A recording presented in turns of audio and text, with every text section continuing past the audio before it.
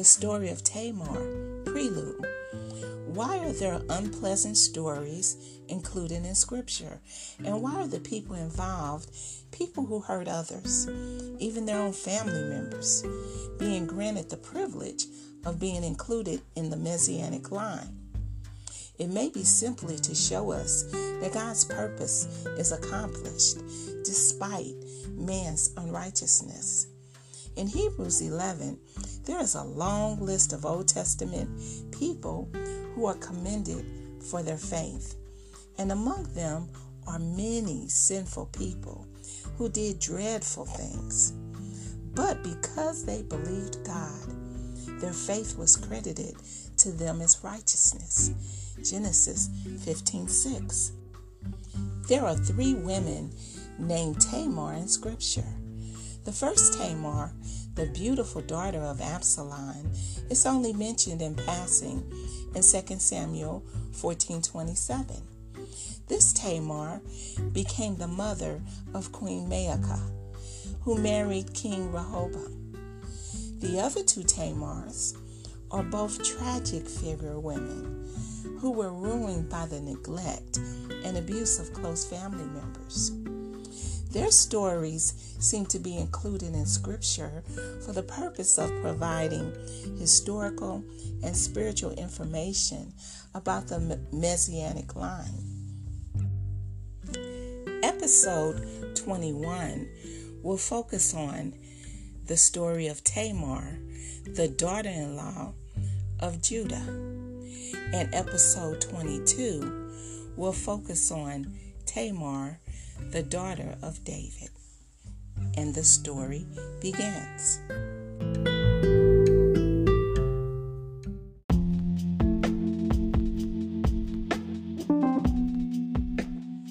Tamar and Judah introduction. Judah married a Canaanite woman, and they had 3 sons, Onan, and Shelah. When the boys were older, married a woman named Tamar. But was a wicked man, so the Lord took his life. Judah told his son Onan to marry Tamar, as it was required by law to produce an heir for his brother. Onan didn't want a child that was not his own heir, so whenever he lay with Tamar, he spilt his seed on the ground. The Lord considered this evil, so he took Onan's life as well. Judah sent Tamar to live with her parents until his 3rd son, Shelah, was old enough to marry her. However, Judah really didn't intend to promote the marriage because he was afraid Shelah would also die like his brothers. Some years later, after Judah's wife died, he traveled to the town of Timnah to supervise the shearing of his sheep. Tamar learned about his trip, and she knew that Shelah had grown up, but no plans had been made for them to marry. So she flipped the script.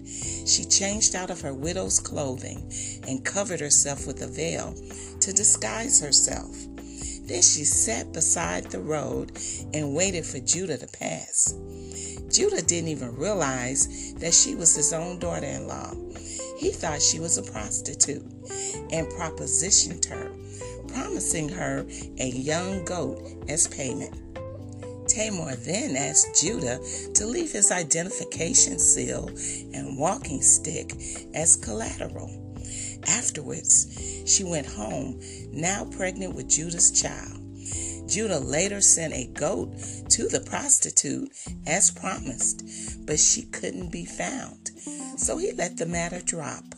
About 3 months later, someone told Judah that Tamar, still a widow, had become pregnant. "Bring her out and let her be burned," Judah demanded. But Tamar sent this message to her father-in-law: "The man who owns this seal and walking stick is the father of my child." And the story begins.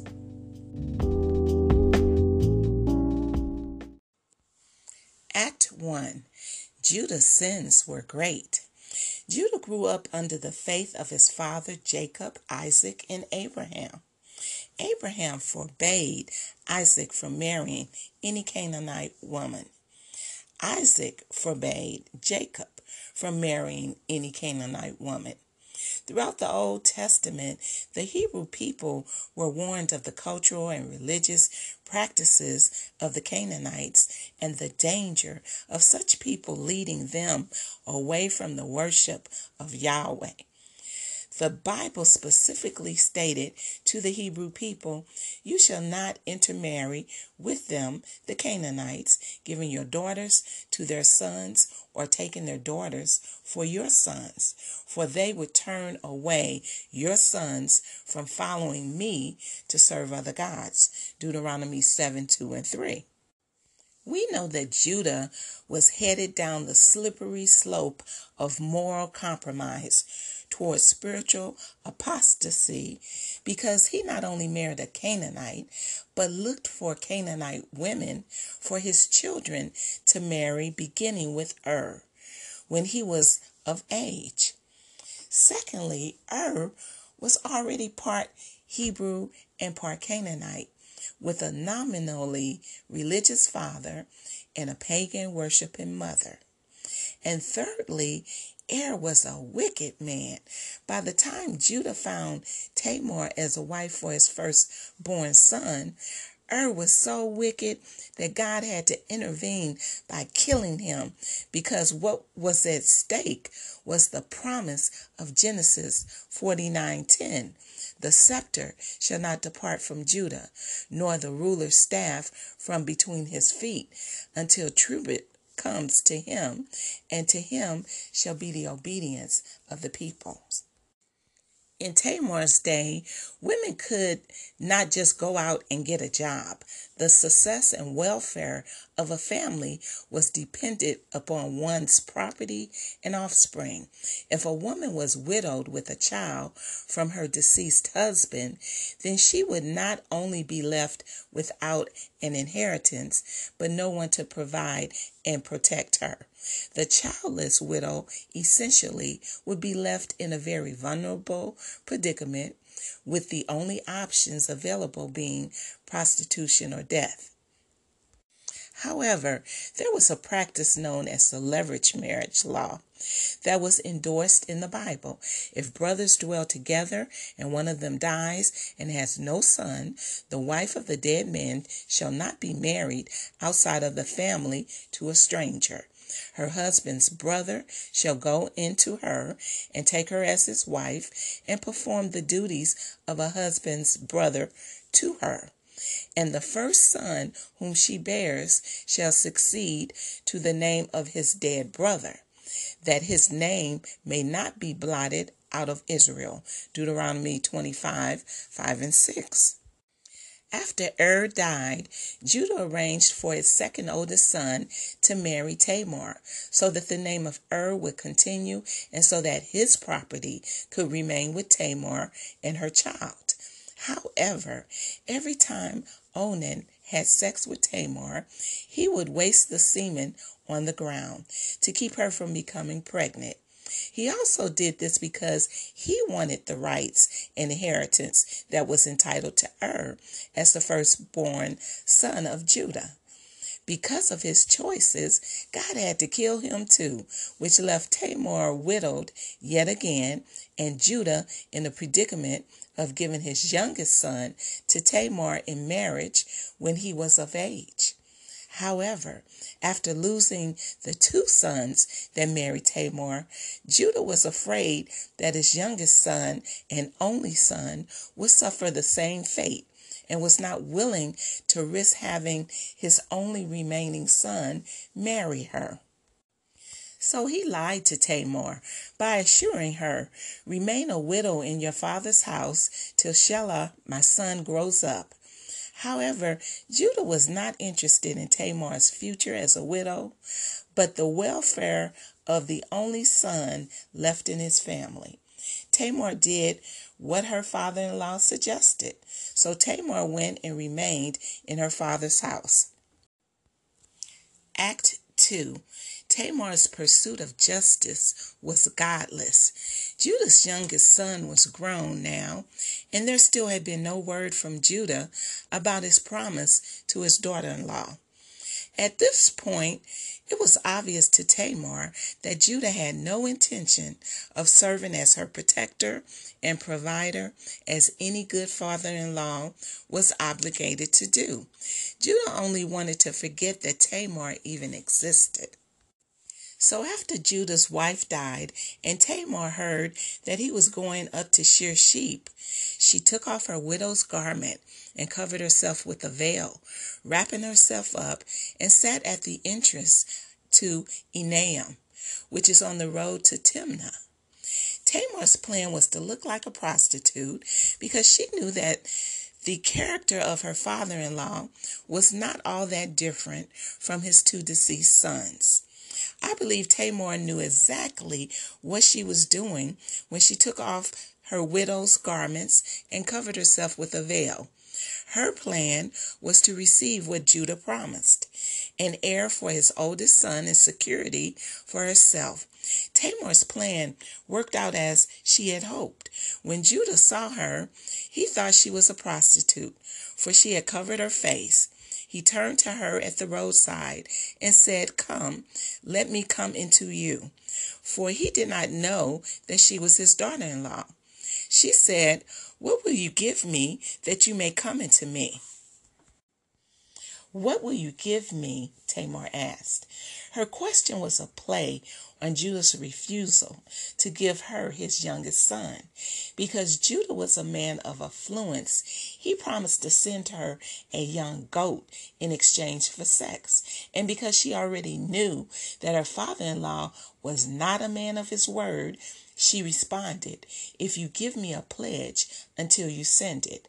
When Judah asked what would serve as a suitable pledge, she requested his signet, cord, and staff. The seal was hardened clay with a unique impression that identified the owner.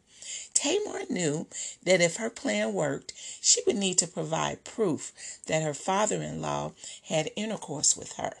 What is even more disturbing about the encounter Judah had with Tamar was that she was believed to be a cult prostitute, which gives us some sense for Judah's religious convictions. To be clear, Tamar is no saint in this story. Tamar used sexual entrapment and a form of incest to receive what she was owed.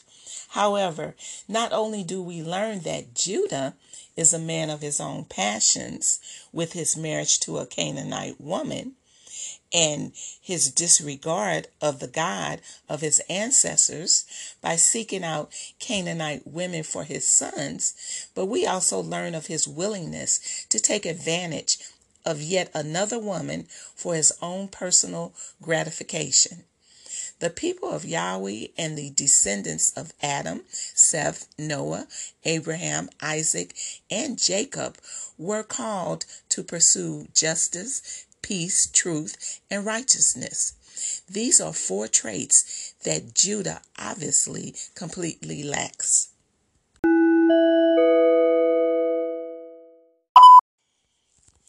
Act 3. God's grace broke through the sins. Things become even more interesting as we learn that Tamar's plan actually worked. About 3 months later, Judah was told, "Tamar, your daughter-in-law, has been immoral. Moreover, she is pregnant by immorality." Tamar was not only pregnant, but pregnant with twins, one of which would become the ancestor of Jesus. That twin was named Perez, which means breaking through. Through Judah and Tamar's scandalous acts, the line of kings that would eventually lead to the birth of David and then Jesus was preserved. Regarding the heart of Judah, if his marriage to a Canaanite woman, the wickedness of his two older sons, his treatment of his twice widowed daughter-in-law, and his taking advantage of his widowed daughter-in-law for his own sexual gratification was not enough, his wickedness shines through his response to his now pregnant daughter-in-law. When it was reported to him that Tamar was pregnant, Judah said, "Bring her out and let her be burned." Judah's response was a facade of righteous indignation and pure hatred for the life of another. Even though he set Tamar up with a son, which he already knew was evil, he ignored her when she was at her weakest and most vulnerable, and after learning of her pregnancy, he was ready to completely rid of her by having her killed. Only when Judah learns that he is the father does he spare her life. As she was being brought out, she sent word to her father-in-law, "By the man to whom these belong, I am pregnant." And she said, "Please identify whose these are, the signet and the cord and the staff." Tamar uses a Hebrew word that is very important in the story that means to discern, realize, or to recognize. It is as if Tamar is telling Judah to look at his own sin and see that he too deserves to be burned. Then Judah identified, recognized, discerned them and said, "She is more righteous than I." In other words, the one who had the legal right to punish Tamar for her sin, even thought he was guilty too, pronounced her righteous in spite of her sins. When Tamar was about to be punished because she carried the messianic seed within her, she was saved. At this moment of confrontation, Judah was able to see his sin for what it was. We are told he did not know her again. This concluding sentence clues us into the fact that something changed with Judah in that moment as well. When we come to Genesis 44, we learn of an older Judah who was not interested in his one self gratification, his own life, or his own prosperity, but the lives of others. Act 4, a way for redemption. On the day Judah's two sons were due to be born, they not only served to replace the two sons he lost to death, but they also served as a way for redemption. When the time of her labor came, there were twins in her womb, and when she was in labor, one put out a hand, and the midwife took and tied a scarlet thread on his hand, saying, "This one came out first." But as he drew back his hand, behold, his brother came out. And she said, "What a breach you have made for yourself." Therefore, his name was called Perez. Afterward, his brother came out with a scarlet thread on his hand, and his name was called Zerah. The name Perez means breaking through. This is how the grace and mercy of God invaded the lives of both Judah and Tamar.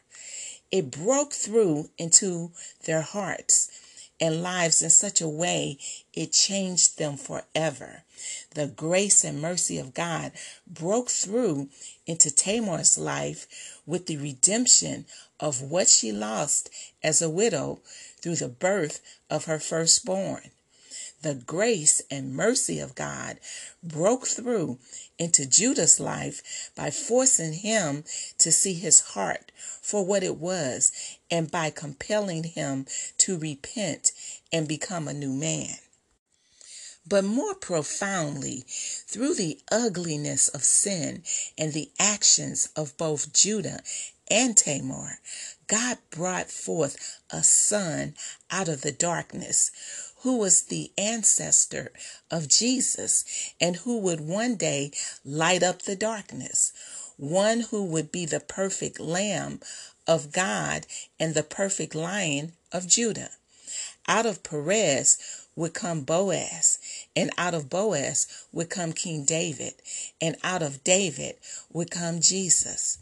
However, through Jesus would come the blessing promised for the nations. Into the darkness of a sin-cursed world was born a Savior. Luke 2:10 and 11. The end.